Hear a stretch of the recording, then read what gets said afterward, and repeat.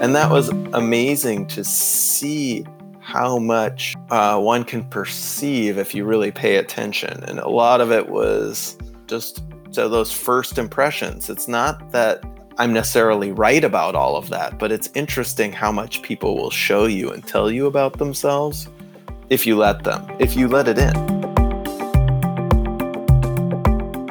I'm Michael Max, and this is Qi091. What is the name of the problem people are trying to solve? Patients usually come to us with a diagnosis, a story, something that motivated them to seek us out, take time from their day and money from their pocket as well. If you've practiced for any length of time, you probably noticed by now that the air quotes here thing that brings people in our door might only be tangentially related to what eventually unfolds as we work together. I used to think that people were not being straight with me. Later, I realized that we often are driven by a storyline that doesn't really make a lot of sense to us. As patients, we have an idea of what's wrong with us. As practitioners, we have an idea of where our patients' difficulties stem from. And then there's the reality of the situation that unfolds if we are attentive to it. And there's the rub. How to allow ourselves to both be firmly rooted in our work and perspective, and at the same time, open enough to recognize that we might be wrong or mistaken. It's easy to allow our attention to be caught by how our patients frame their problems. When we do this, we get trapped inside the boundaries and confines that they also are trapped within. Our job is to bring a wider perspective, hopefully one that allows other possibilities to unfold. And don't underestimate the resistance you might get from your patients. Of course, they want to get better, but it can be disorienting to have healing or change arrive from a direction to which you are blind or have little experience with. Our minds love to categorize life and experience by what we already know. And so, when someone gets off your table and says, "Is it possible that my pain can really be gone?" you'll know they are in a tender new territory. Everything in them says that it's impossible. So my question to you is, how do you help patients live into these emerging moments in life for which they have no reference experience? The name people call their problem by frames the possibilities that are open to them. How can you help your patients to see their experience in a larger context, especially when things start to change and they have no good story for how that could be possible? And I'm not talking here about giving them your version of the Chinese medicine story. That's like asking someone to believe in your religion. I'm suggesting that there's a way to take their story of the world, and if you've been listening carefully, help them to widen it a bit from their own frame of reference.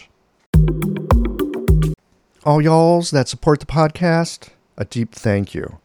Your monthly or yearly support directly helps to power the technical development here at the Qi091 Sound and Motion Laboratory. Those of you that have made the effort to buy a postcard, write something on it with your own hand, purchase a stamp, and find a place to mail it from, you gift me with a deep sense of one person connecting tactily with another. And that is part of the fuel and inspiration that I seek to bring you with these unscripted, person-to-person conversations that explore the medicine and the methods that we share. Qi091 also shows up in your podcast feed because of the support from LASA OMS. LASA knows that engaged and curious practitioners are the ones most likely to succeed and to be of service to their patients. And so, in addition to their support of Qi091, they also sponsor webinars, bring you conferences on building your practice, and help to support conferences that bring you both old and new ideas on how to better serve and treat your patients. Additionally, and I think this is important, LASA helps to support state acupuncture organizations so they, in turn, can do the job of protecting and promoting our profession. It goes without saying that LASA has pretty much any pin you might want to be looking for, including the new ProMax line of needles from DBC that were specially designed for the sports and orthopedic acupuncture world. I've been using these lately in my own general practice because they slide in super smooth, and then with a little twist or two, you can really dial up some serious chi. Also, be sure to sign up for LASA's mailing list so you can get notices on their terrific flash sales. A couple of other housekeeping items, and then we're into a conversation about hands-on medicine. Many of you probably know there is quite an overlap between Chinese medicine and old-school osteopathy. We're going to be getting into sensory listening to the body with Josh Margolis here in just a moment. But first, I was just talking about state acupuncture associations, and I suspect when I said those words, some of you nodded in agreement, but a larger number of you probably rolled your eyes. I get it too. I'm not exactly the organization joining kind of person myself, and I think it's really important that we support our state organizations. There is a political, economic world out there that you might not want to deal with directly, but there are people in our profession who are called to help protect our practice in that realm. Joining your state organization helps them to do that work. Just ask the people in states where the state organization was able to keep out dry needling. Or, better yet, the states where they didn't have enough support to do that. So you might not like politics, but you ignore it at your risk. So please do consider joining your state association as a kind of inexpensive practice insurance. All right, I'm off the soapbox now. As you are listening to this, we're getting ready for the Sa'am class in St. Louis, Missouri. Yeah, when I was a kid watching Kung Fu, I could have never imagined there would one day be this kind of acupuncture training in the American Midwest backwater that I grew up in. Life is ridiculously surprising. And back then, I also was watching Star Trek. And while we cannot beam you here to the seminar, we can beam the seminar to you. Thanks to the efforts here at Qi091 Sound and Motion Labs. Yep, you can join us from your living room this coming weekend, June 29th and 30th. Visit Qi091.com/SAAM-class for the details. All right. Pull up that cup of mountain oolong or whatever you enjoy drinking when you're ready to put on your thinking cap and learn something new as we get into this conversation with Josh Margolis.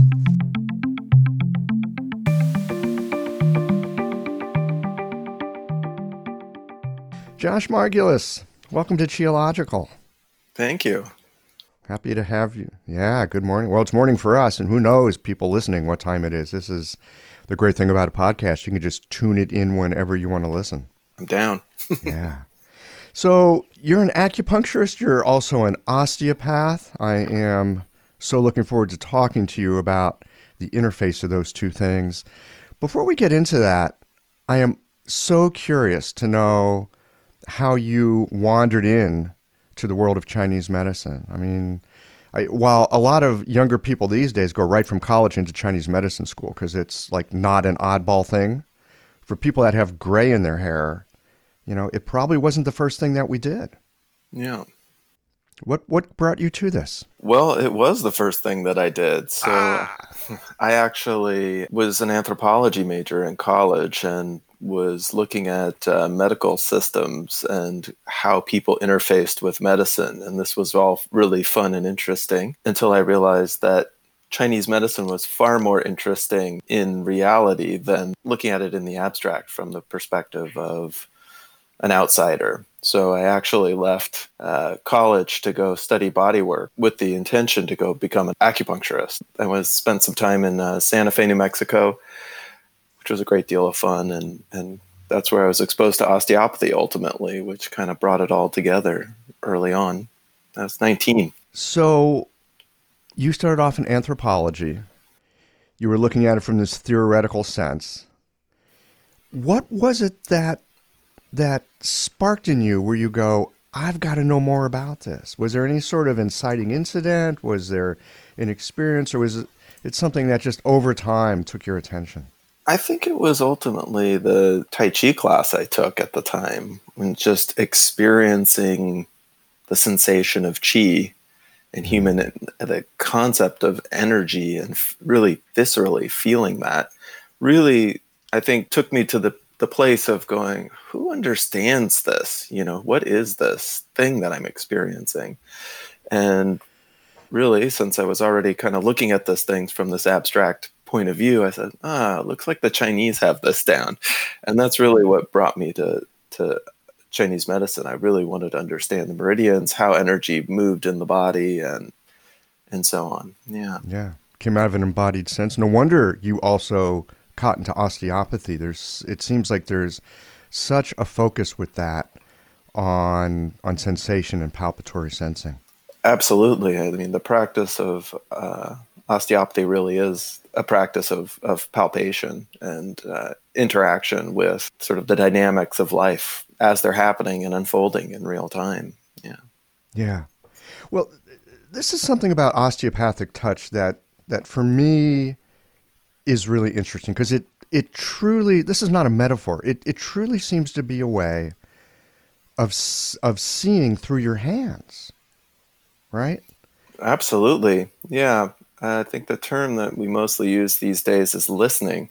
There's a few notable osteopaths who've really kind of put that forward in the sense of really being there and being kind of consumed in the experience, if you will. Consume's maybe not the right word, just fully there. And it's like listening to beautiful music, you know?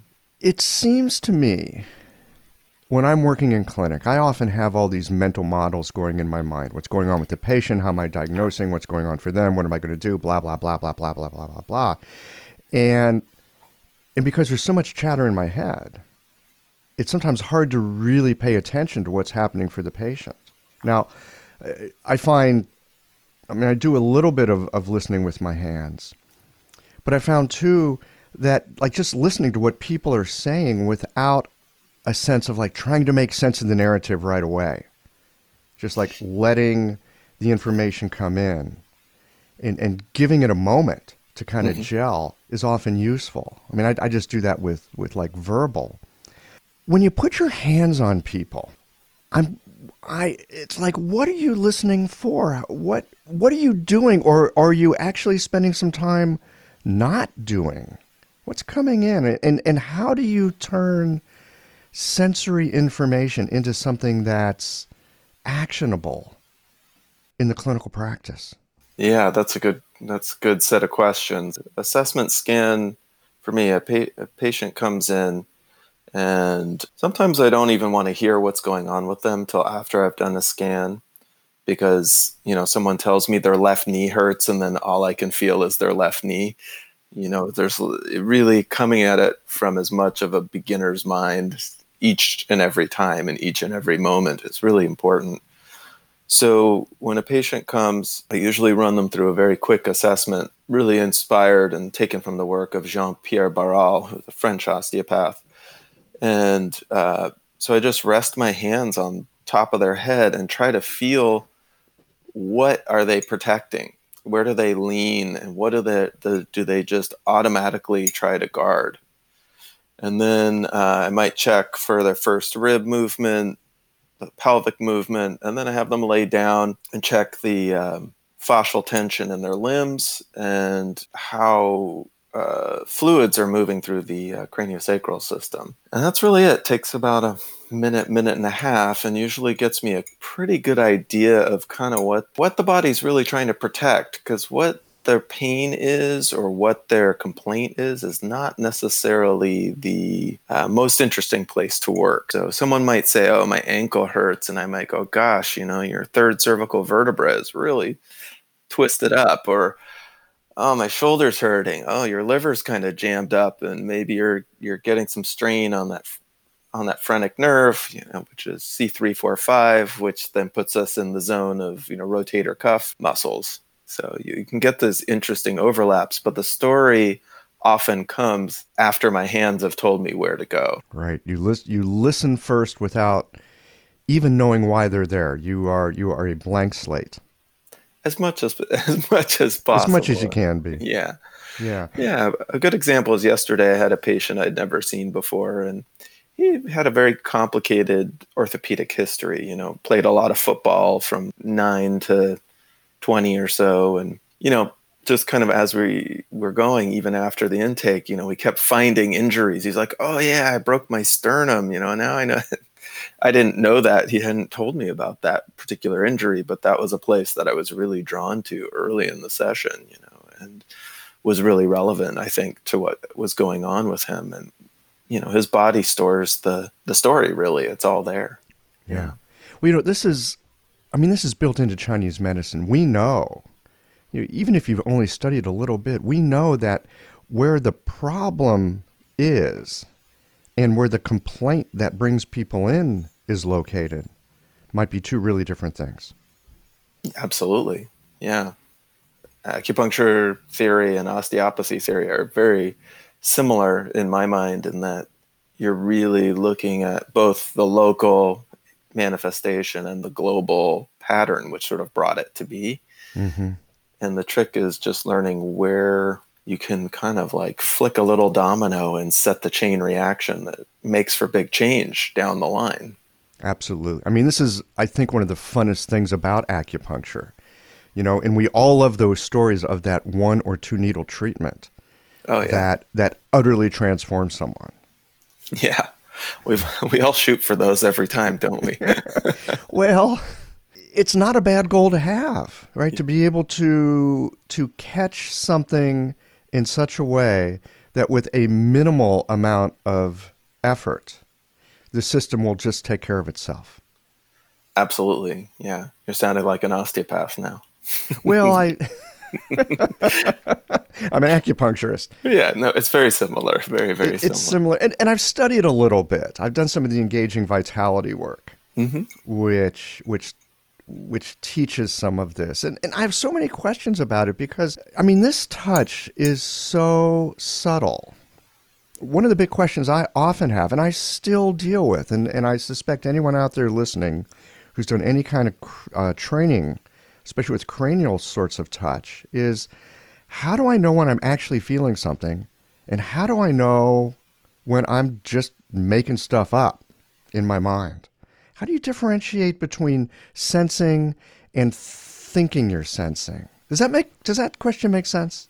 Yeah, I think that kind of lies at the heart of one of the big clinical challenges. When I like to think of the analogy of like wine tasters. There's those wine tasters who can sit down and say, oh yeah, this is clearly like a Western European wine.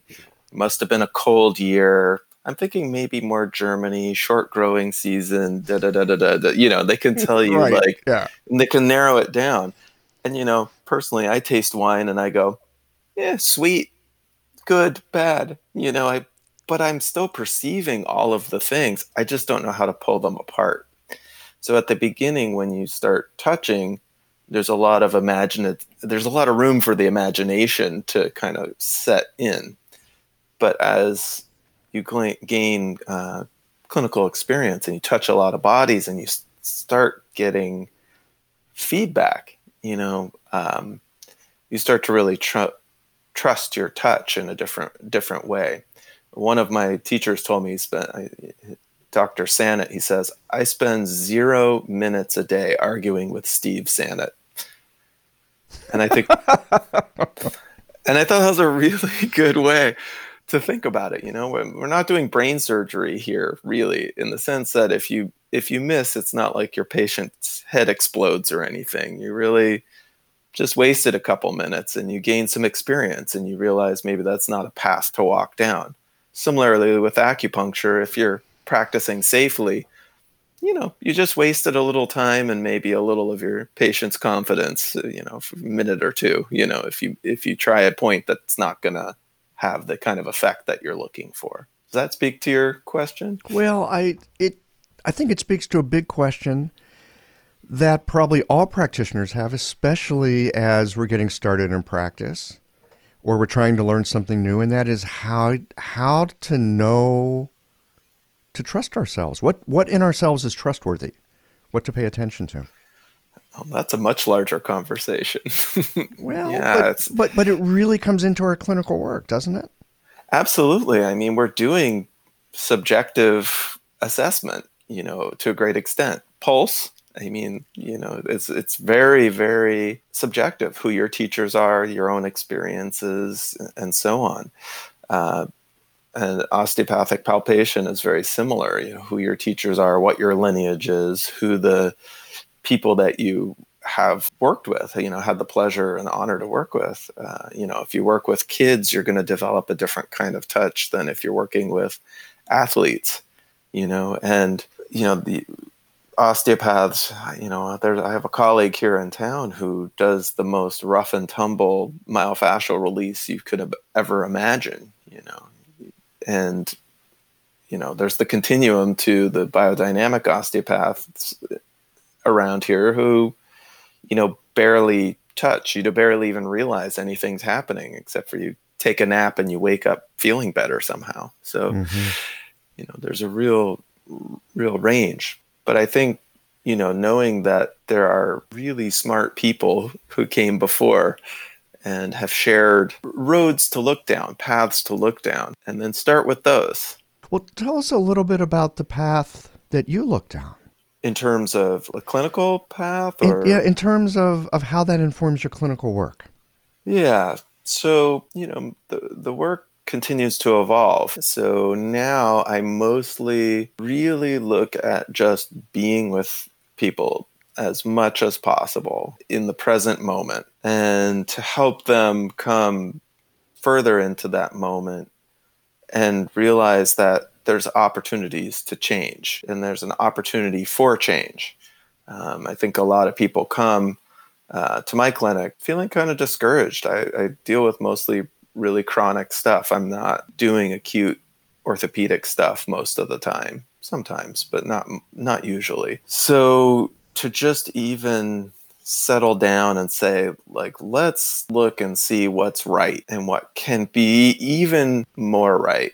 The founder of osteopathy, A.T. Still, said, in about 1890, the object of the doctor is to find health. Anyone can find disease, or any fool can find disease, something to that extent. It's a great quote, isn't it? Yeah. Yeah, it's an amazing perspective. Yeah, and osteopathic manipulation in the last 60, 70 years has been moving more towards recognizing the health rather than thinking so much about what's biomechanically, quote unquote, out, like this vertebra is rotated this way and maybe the liver's jammed up in this corner, or whatever. So it's more like, okay, what of these are adaptations? What of these kinds of mechanical restrictions are really more just throwing off the nervous system and not allowing for normal function? And so how can you prioritize how to unlock that health? And that's kind of the perspective I've been really looking at more and more these years. Earlier in my career, I did more, trigger point release and deep tissue and real intense tendinous work and even high velocity manipulation. And now I don't do those things probably 98% of the time. I find I don't need to. And I find the results last longer when I'm not doing those things. So I've kind of moved from trigger points as like a pathological state to more like a cry for help from the body. And I use them more as an analogy being taking the pulse in Chinese medicine. Mm-hmm. It's a marker. Yeah. What muscles are overloading? How is it working together? How's the system? How integrated is the system? And so a lot of times, I might work somewhere else and the trigger point in the trapezius or levator scapula gone. Exactly. You put a needle in and the pulse just shifts from wiry to, just kind of nice and easy. Yeah. Yeah. Yeah. Well, I hear you speak about the health, and I've heard osteopaths talk about the health, capital H health. And it seems to me that they're talking about the very same thing that in Chinese medicine we talk about the zheng qi, right? The upright qi, the part of us that is healthy, that's always available for at least as long as we're in this body. Very much so. And has that capacity to, if it's unblocked or unlocked, it just goes to work. Yeah. Sutherland, the founder of cranial osteopathy, talks about the unerring potency of the tides, of the fluids in the body.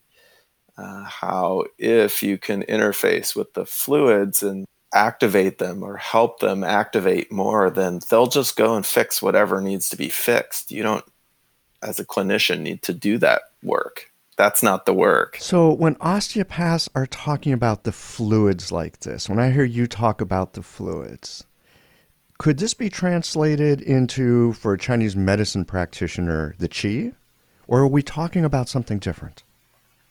I think the terminology is a little different. However, I think they're looking at the same phenomena. There's very much like in cranial osteopathy, sometimes the fluids can really mean like very much the jing, the jing, the essence, for example. So like working with kids with developmental delays, early fusion in their skull, poor growth, poor development. All those things are very much kidney jing related. On the other hand, working with like an adult with some kind of illness, sometimes it's more qi, or maybe it is even the yin or jin ye that you're working with.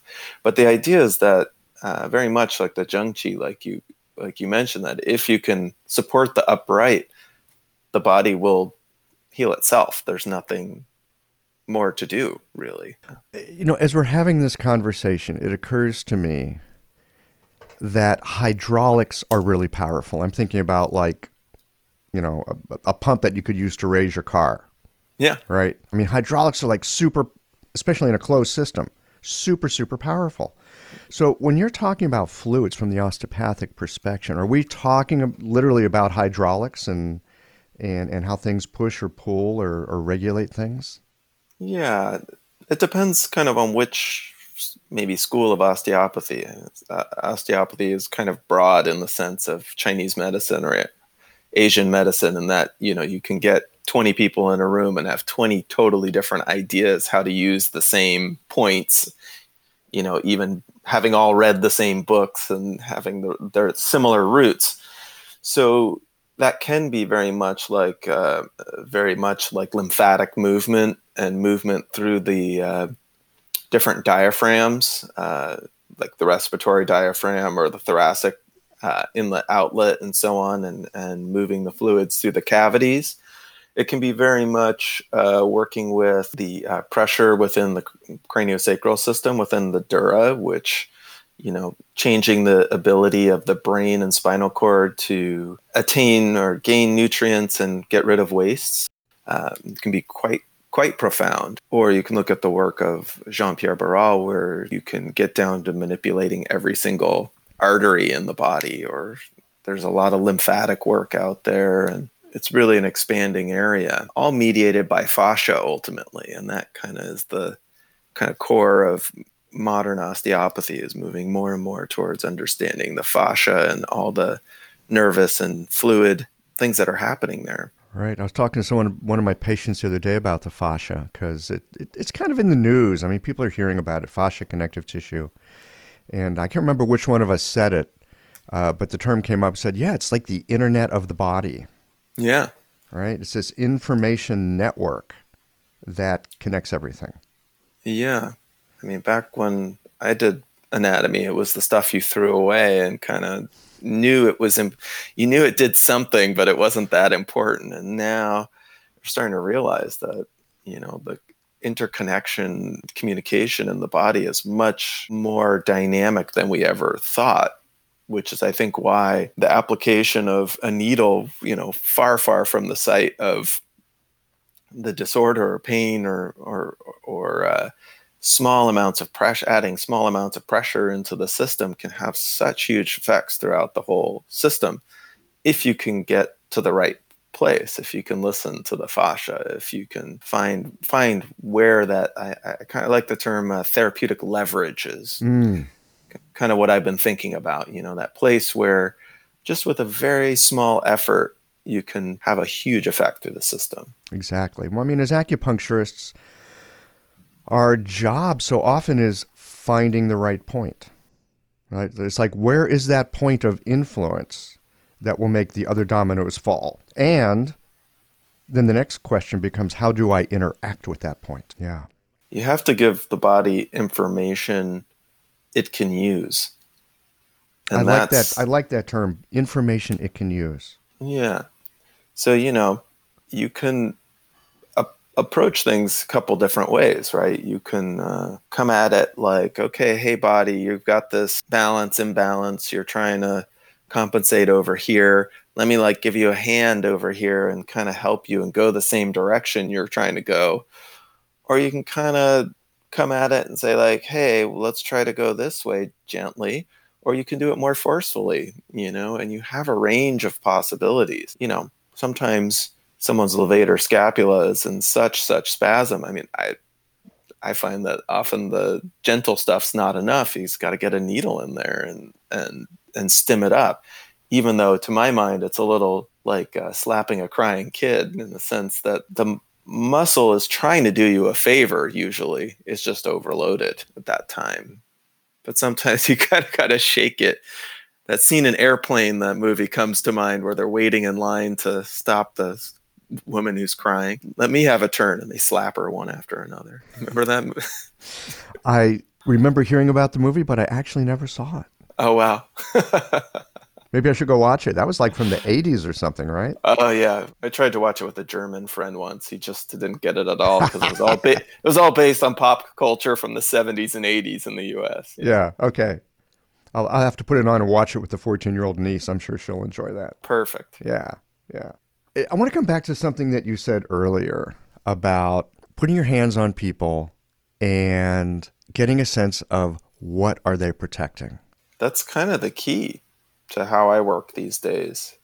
If you stress the body lightly enough, it'll show you what it's trying to protect. So it's like asking a gentle question, or just looking someone in the eyes and connecting with them for a moment, to make an analogy, and just saying like, hey, what's up?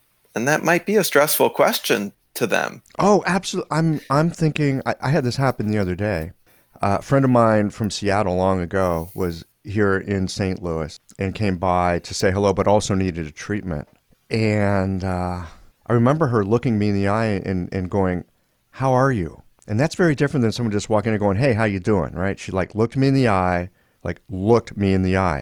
How are you? And it was a whole different thing. Absolutely. So the trick there is to not get in there and not weird people out, because sometimes if you give too much eyeball, you'll freak somebody out, right? So you got to kind of meet them where they are. And that's the idea. And so by compressing the head and compressing or twisting the tissues lightly, I'm trying to get in that place where they can just go, I'm really, really hurting over here. This is the thing that is kind of bothering me. And I really, trust you, and I can show you this thing that is, vulnerable. And that's where the gentleness, I think, of modern osteopathy really comes in, is really getting to that vulnerable spot. We're not thinking on that orthopedic level. I mean, certainly I do. It's a map that I use. Like, hey, I need to make sure someone didn't rupture a tendon, or, really, break a bone, or has some like severe nerve problem that I need to have looked at and make sure that they need to see a neurosurgeon. And then I put that aside and I look, okay, how is the body asking me for help today, this moment? And it's an ongoing, unfolding exploration, which will change as you pull tension off of one area. Then something else might come up, and then something else might come up, and then something else. And when the body stops saying, hey, help me here, then we're done. That's what we need to do for the day. This sounds so simple. And yet, I know for myself, it's very easy when I get a hold of something, I go, oh, it's this. Now the rest of the mind kicks in. I got a diagnosis. I do this. I do that. It's easy in that moment to stop paying attention to what the next thing is, because I got this thing. How do you train your mind for this? Do you meditate? Is it because you've been doing this work for so long? Is it the teachers that you've had? How can we continually stay open to our experience, even as we're in there and interacting with the system, and change is happening as we work?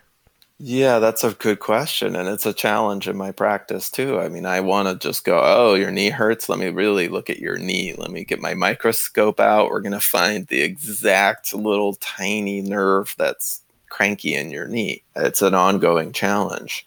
But I think kind of the Zen maxim of, beginner's mind is just really always starting over and always trusting your hands.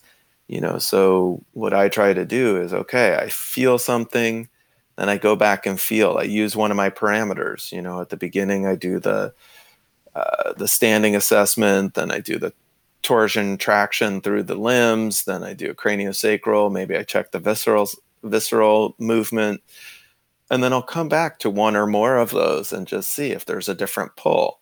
Sometimes I can feel from where I am what the next step is. It's the body will say, now that you got that C3 vertebra moving a little better, I really want you to look down over at the left side of my diaphragm. There's something over here, why don't you poke around over here? And then I roll over and play around until I find something that's interesting. And then work that for a little while and then let that come back. And then I might come back to my parameters again and then bounce back and forth. But I'm often in a flow state, through my work day. I find that I don't really get stressed at work because I'm basically in a meditative state for at least half of every session, if not more. I love, you just used the term playing around, right? I play around. I like turn over, I play around. And it's easy to hear that and go, oh, you're not taking it seriously. But there's also the way of listening to it as, yeah, you're inquisitive. If you've ever watched kids play, they're totally attentive and in the moment to what they're doing. Kids are working really hard. All that play is really training your brain in a big, big way. And I think there's no better way to get experience than to get experience. And the way you get there's no better way to get experience than get experience. I'm gonna quote you on that. Yeah, you can have that one. You have to actually, in my mind, be inquisitive all the time and be a healthy skeptic. You need to go, okay, I'm experiencing this thing. What's there? It's just simple science, right? You have a hypothesis. I feel like there's this tension down coming from the knee, even though I'm way up here on the neck. All right, let me go look at that knee. Well, maybe you don't. Maybe it's not at the knee. Maybe it's a little higher. Maybe it's a little lower. But you got in the ballpark, and then you go, okay, now I know what that feels like a little bit. And then the next time there's some similar pull, you can kind of go from there. It's really how I approach the clinic. It's always playing around, and it's fun adventure for me. Like if you tell me, someone comes to me and they say, oh gosh, my knee hurts. I'm not going to go, well, it's probably your right kidney. I have no idea what's going to come up until I get to work. And I really strive to maintain that. And it's fun when I go, okay, looks like your right kidney. And I do a tiny little manipulation on the kidney and their knee pain changes by 60, 70%. Then I go, wow, that's a data point for me. And that's the playing around. I just sort of file that in my thing. Like, okay, I can trust my hands in this different way now.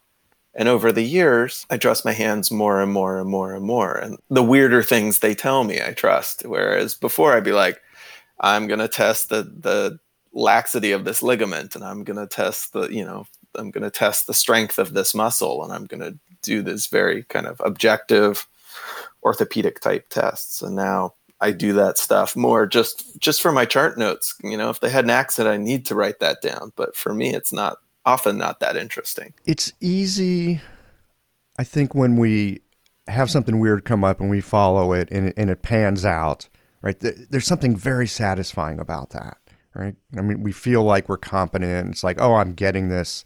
I understand. What do you do in those moments where you follow something and you just hit a dead end? How do you keep yourself on track and not like go off the rails of, oh God, I don't know what I'm doing? Yeah.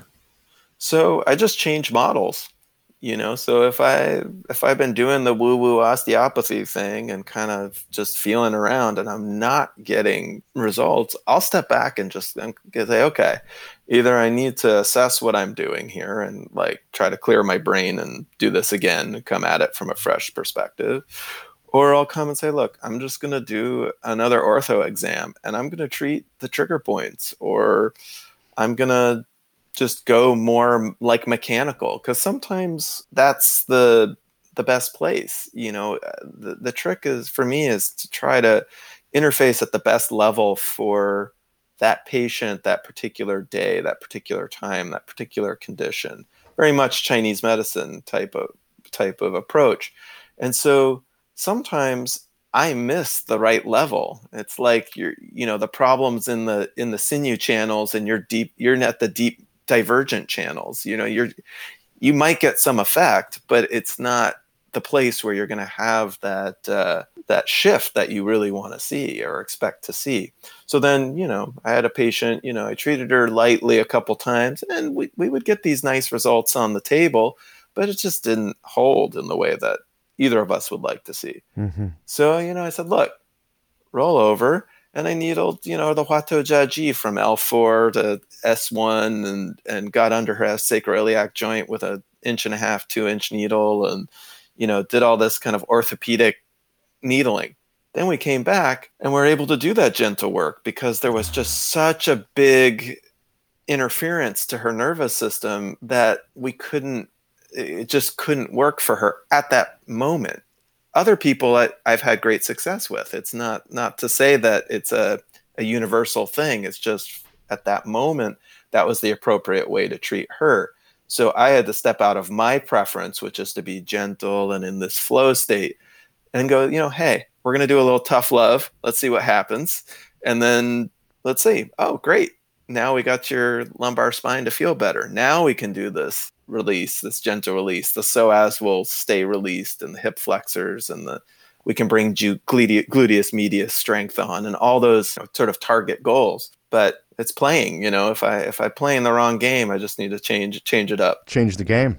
Yeah. Change it to a different game. I remember when I was in acupuncture school, one of my classmates did a treatment on someone, came into the supervision room and said something to the effect of, I really like the treatment that I did for the patient. And I remember the supervisor saying to this person, I hope it was helpful for the patient as well.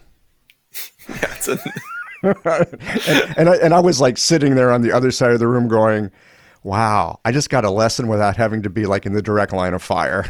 Yeah. But it's so true. We've got what we love to do. I like this thing, but it may not be what the patient needs at that moment. Yeah. I think that's a key thing to physical medicine, and physical medicine meaning acupuncture, osteopathy, chiropractic, physical therapy, all those things. Really, how do you match your patient in where they're at? The analogy I like to use, sometimes it feels like some treatments are putting ice on a campfire. It'll put the fire out, but it makes a lot of smoke. The water, just plain water works better.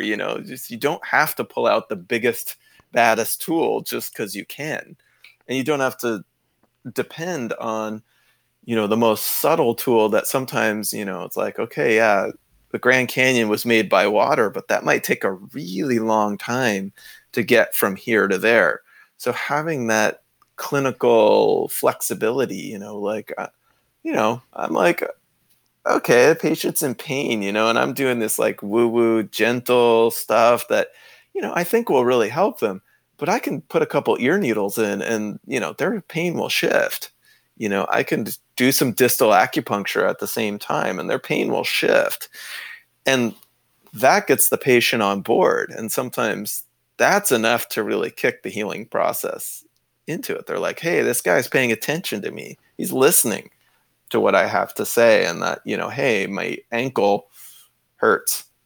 That guy took a minute and stuck a couple needles in my ankle and cranked up the electric juice, he means it, we're going to get better. Yeah. The approach that we take and how it connects with the story and narrative of what a patient is expecting, I suspect has something to do with it as well. Yeah. I mean, I can think of some patients I've had, I work really well with, and one of their friends comes in, and this friend has a completely different personality. I cannot work with them the way that I worked with the person who referred them, because it just, it would be like one of us is speaking German and the other one is speaking Swahili. It's like you got to speak a close enough language that you're connecting with each other. Yeah. One of my early mentors, when I graduated from acupuncture school, I actually went and apprenticed with a chiropractor rather than another Chinese medicine practitioner. And he was amazing at getting people. We would walk into a room, and this was the main part of my training. I wasn't learning chiropractic from him. We'd walk into a room, and he'd say, "Hey, how you doing?" And they'd say like 4 sentences about themselves. We'd walk out of the door, him and I, and he'd say, "What's going on with them?" And I had to give him a physical assessment, emotional breakdown. And they were just sitting in a chair, like across the room, 15 feet away from me. And that was my training. We do that 4 times an hour. I just walk in, he'd say, "What's up?" They'd say something vague usually. And I had to go, "Well, they've got this going on and that going on." And that was amazing to see how much one can perceive if you really pay attention. And a lot of it was, just so those first impressions. It's not that I'm necessarily right about all of that, but it's interesting how much people will show you and tell you about themselves if you let them, if you let it in. If you let it in. And it'll tell you right away who they are most of the time. So the trick with this is not that the information is not available. The information's there. It's us taking our filters or barriers down to it so that it can come in. I think so. Yeah. And you got to run it through different software. You got to run it through the orthopedic software. You got to run it through the mental emotional software. Is this person depressed? Are they sleeping? Are they, do they have good health habits, if you will? You got to run it through all the different things so that you can figure out how to meet them and make the most impact. Their goal is, theoretically at least, that's why they're coming to the office, is to get better, right? In some way, to improve. Well, they probably want to get rid of something they don't want, or they want to get something they don't have, generally speaking. It's one of those two things. And not always the thing that they say that they want when they come in the door. Oh, yeah. I want to lose weight, but I don't want to exercise or change my diet. What do you got for me, doc? Can you put a staple in my ear? So figuring out those sort of leverage points. And that's what I really got from my mentor it was chiropractor. I remember one time we would talk to this older patient, a guy in his 80s. And, he was going through that contractile phase that people do towards the end of his life. He's starting to lose his autonomy, and, he had stopped working in the last year or two, and his daughter wanted to get rid of his desk. Ah. And that was the desk, from which he had, sort of ran his empire, his business empire, his whole life, and gosh, he wants to rip his heart out. It was like ripping his heart out. And that was what there's a chiropractor. This is what we talked about. This is what we talked with the guy about, because that was the place really where he was hurting. His back hurt, but that was really the thing that was much more important to him. So that was the conversation we had with him, or my teacher had with him. Mm-hmm. It was really around, hey, maybe you should keep your desk, is there room? Yes. Then keep your desk, there's nothing wrong with that. Sounds like you love that desk. Yeah. It sounds like you love that desk, and it puts meaning in your life, So I think finding the ways in which you can kind of enhance that health, it doesn't matter if the guy has the desk or not, really for the outside world, Right. But for his inside world, it makes a huge difference. For him, it was super important. And he brightened up when he was like, oh, that's possible. That's something I can do. He had kind of gotten stuck in the idea that he had to get rid of it. Yeah. I'm intrigued about this because we also hear of, the great doctors, the masters, who basically look at someone like your teacher there, your mentor. You have a few words, maybe you take the pulse, and bang, there it is, right? You've got so much of what you need. I suspect that many of us would love to have that kind of a skill, or that kind of a perceptual, I don't know if framework is the right word, but have a sensorium that can absorb that sort of information. Any suggestions for those of us that are not astute at that? We got to talk to our patients for a half hour before we find out, oh, they have a desk. How can we learn to open ourselves up to that kind of a sensing? I think really listening. We're back to that.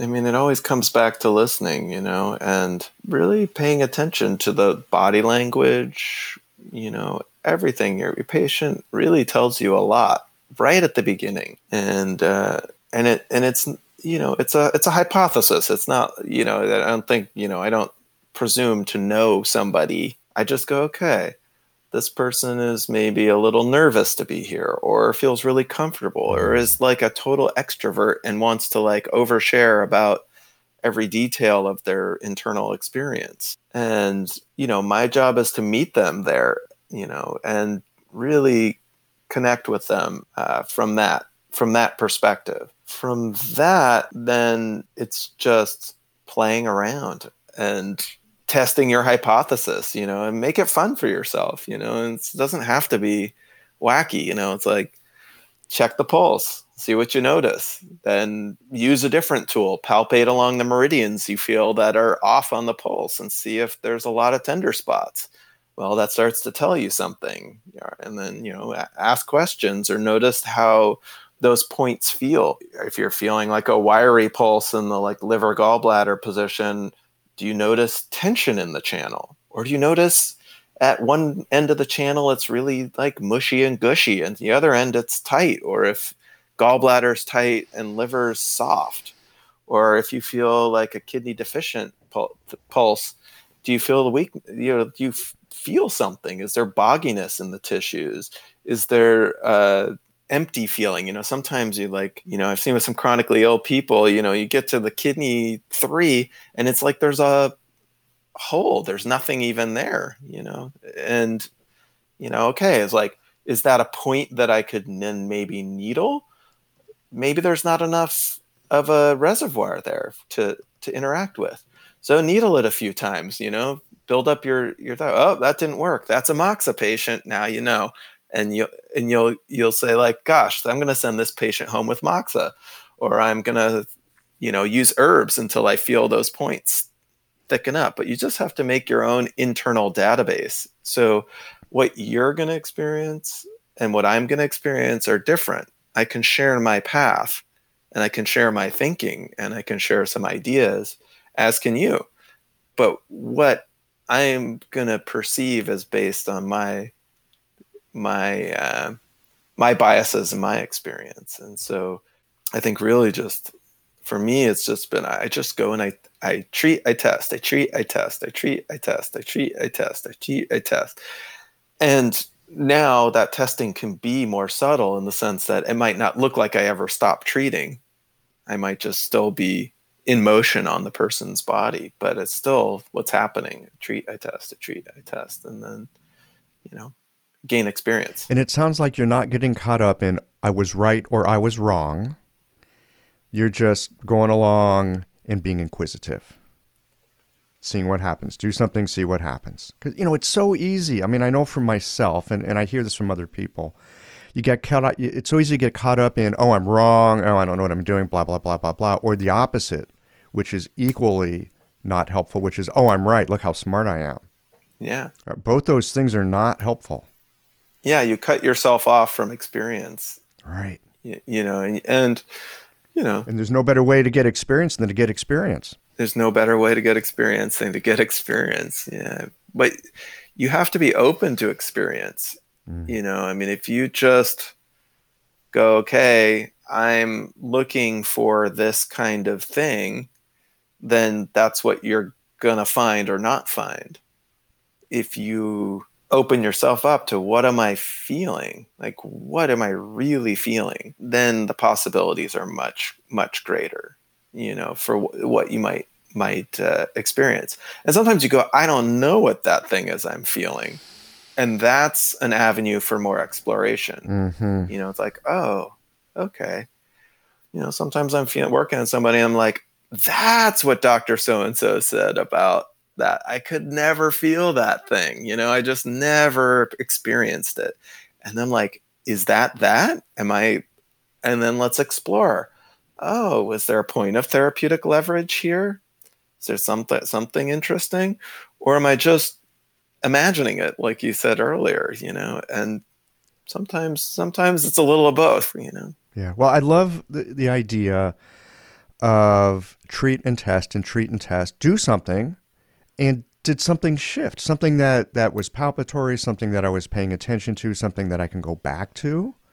Is it different? I mean, tongue and pulse are classics in Chinese medicine, Perfect. right? I mean, they're great. And even though I often heard in my younger days when I was training that, tongues don't change that quickly.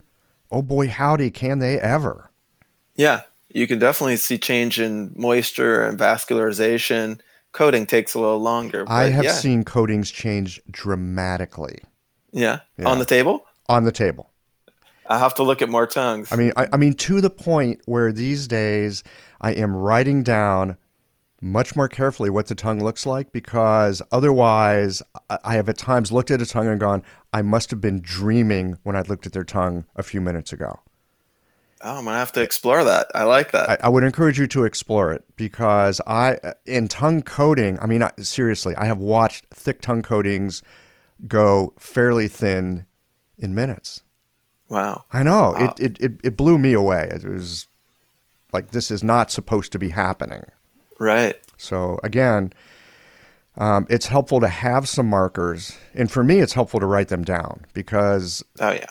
otherwise it's easy to get confused or lost. I mean, I got so much chatter in my own head. If I can get a few things down on paper that I can refer back to, it's really, really helpful. Yeah, absolutely. I mean, the notes are really important. Yeah. That's interesting about the tongue. I'll have to add that in. These days, I do so much of my assessment just physically. I don't look at tongues a lot unless I'm going to give herbs, Mm. which I don't do probably half the time. So Yeah. I just stay on the physical on the body. Yeah, Play around with it. See what you find. yeah, I will. Yeah, it's an Thanks. option. You're welcome. Hey, I'm going to just move this. I'm going to divert this just a little bit, because I heard you use the words divergent channels a little Yeah, while ago. And divergent channels are one of those things that we covered briefly when I was in school, and I yeah. never understood them then. And I can't really say I understand much about them now. Is this a piece of your practice that you do on a somewhat regular basis? Have you got anything you can share with us about these Oh. channels?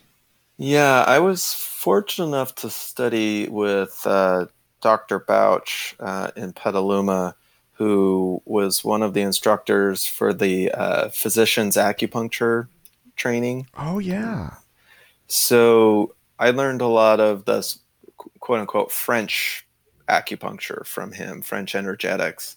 Um, and the way they use the divergent channels are for really dense problems. So when there is more structural change, when there's measurable change in the tissues you're trying to affect, then that's when you tend to use the divergent channels. So for example, like in an orthopedic thing, you might use the kidney bladder divergent channels.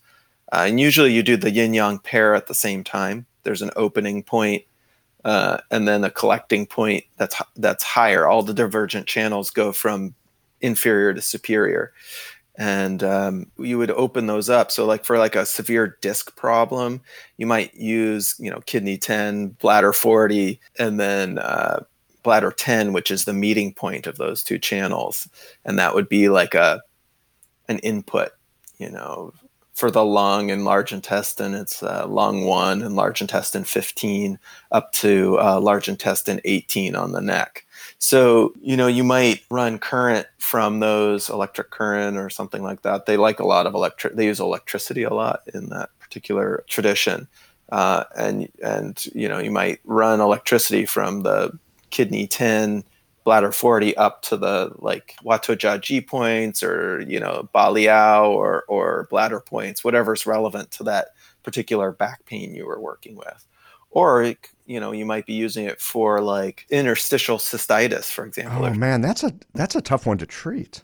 It is. It is. So you use it for the when there's organs. So that would be the same input: bladder 40, kidney 10, bladder 10, and then you might wire it up to You could either do them side lying and you could try to get it to CV3, or you can also get the Ba Liao, which are also really effective for, but you got to get them deep into the, No, I mean, it sounds little nooks. really deep. You're really getting in there. Yeah. So that's kind of how I use them. So, they use all the levels, from the Jing, the Luo, and so on down to the divergent channels. Do you work much with the 8 extraordinaries? Yeah, I do. I use a pretty limited set of point prescriptions in my practice at this point. I remember one of my teachers told me something to the effect of like, a young doctor knows 100 prescriptions for one disease. An old doctor knows 100 diseases for one prescription. It's so true. When I first got out of Chinese medicine school, I think I had roughly 100 raw herbs in my clinic. And I thought, man, when I'm really good at this, I'll have 300. Yeah. Yeah. No, I got fewer now than I did when I started. And you get better results, probably. I like to think so. You hope so. I hope so. Yeah. So I use a pretty limited point formulary. So I do use the extraordinaries a lot. I find that they often are really effective for a lot of conditions. And then I use, I had the good fortune of studying with Richard Tan about 20 years ago, right when I got out of acupuncture school. And then I kind of combined some of his methodology with what I learned from the medical acupuncture community. And that really gets me I've kind of narrowed it down to, it's sort of like if it's a Xiaoyangi problem, I pretty much am using these set of points, and I don't think about it too much anymore. And I find I get good enough results. And if I need to, if it doesn't work, then I play around, I figure something else out, and that's, that's kind of how I do it, But my practice now is probably 70-80% manipulation and the other 20-30 acupuncture. And I'm using herbs very much adjunctively at this point. I'm not doing a ton of internal medicine. Some, but not a lot. Well, it sounds like if you can get the system to take care of itself, it just takes care of itself. And in fact, I think it was A.T. Still who said something to the effect, you'll probably know this better than I do, that the body has its own pharmacy inside. It's just our job to unlock it and get it what it needs. That's almost exactly what he said. Yeah. Every unguent and potion is there, something to that effect. Yeah. Right. And, when you think about neurotransmitters and, just how things work, all these little interlocking mechanisms in the body, if there wasn't something already there, why would a drug work the way it does? Absolutely. Yeah. Every drug fits into at least imperfectly into a receptor we already have. Exactly. Right? Yeah. That's how it works. It sounds like you've been doing some teaching lately. I have been, yeah. Tell us a little bit about what you're doing with that.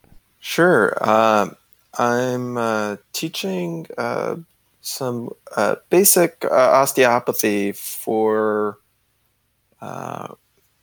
mostly massage therapists and acupuncturists. The courses are kind of my favorite stuff that just really works, with a focus on things that people probably aren't doing already. So, one of my favorite things to tell people is, 2/3 of your body is in front of your spine. This is hilarious, right? I just love these moments where I hear something and it's like, oh, right. Yeah. Now that you mention it, that's obvious. How come I haven't really paid attention to that? Yeah. So you might surmise that many problems that manifest as a back problem or a spine problem are in front. Maybe not exactly 2/3, but probably a lot. Maybe more than you're giving credit to. A lot more than you're giving credit to. And if you look at traditional uses of like abdominal points, they often are back pain and so on. So I'm trying to pick techniques that I find are quick, effective, and can be applied either in a seated position, sort of before or after a treatment, needle treatment, or with the patient supine. So a lot of the techniques are my favorite because I can stick needles in someone and then do them.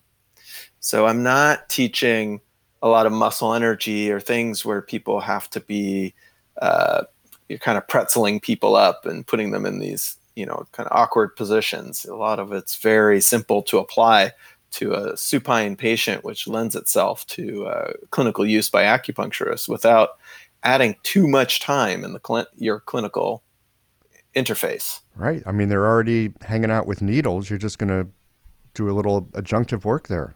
Yeah. Or maybe more than a little adjunctive work. It might be more than a little. I mean, sometimes I'll put needles in and they'll sit with the needles for 20 minutes or 30 minutes, and then I'll be working on them during that time. So hopefully, so I've done some teaching locally here in Sonoma County, and then looking to kind of expand that out in the next year or two out around the country. It's very exciting. It sounds exciting. Yeah. It's such complementary work. And I think there's already plenty of acupuncturists out there that know something about either massage techniques or Qi091 or manipulation or osteopathy, cranial, all that kind of stuff. And we know that these things, they fit together well because they're actually not different. They're just slightly different applications of the same thing. Yeah. When I was a kid, I had the World Book Encyclopedia. Do you remember that? Oh, man, I loved the World Book Encyclopedia because, in those days we didn't have the internet. We had like 5 channels on TV. You had to get up and walk across the room to turn the channel at that. But I can remember having entire like Sunday afternoons. I would just like go pull out the, letter P encyclopedia.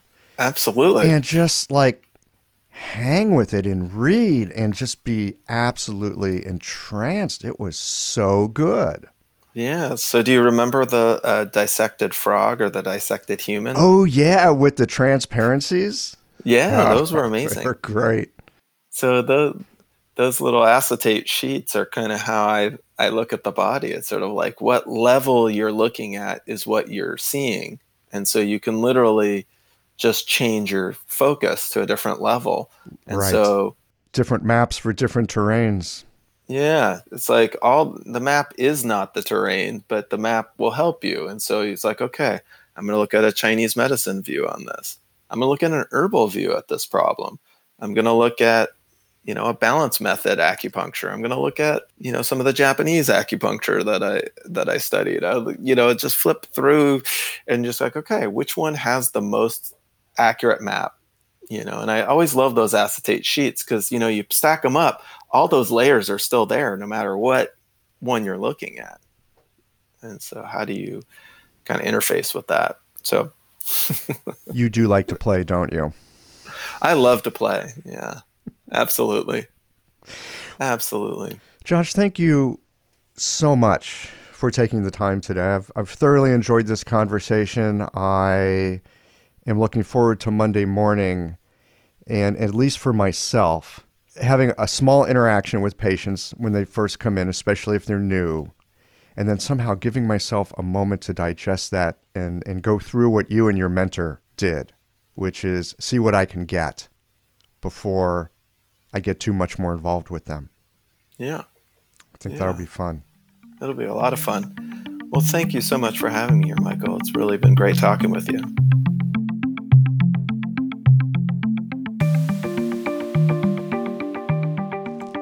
All right, friends, that's it for today. Remember, signing up to be a Qi-logician is another reason that I can tell my wife that I'm not cuckoo for doing this crazy podcast.